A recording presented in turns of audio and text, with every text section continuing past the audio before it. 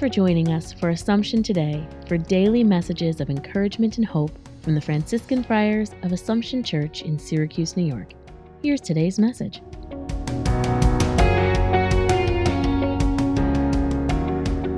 A reflection for January the 24th.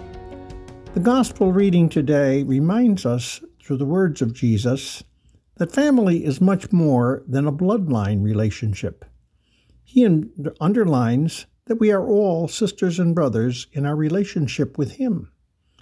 As we conclude another week of prayer for unity, we might ask ourselves what we have learned. Do we see ourselves in any better light? Have we seen anything that can deepen our sense of oneness?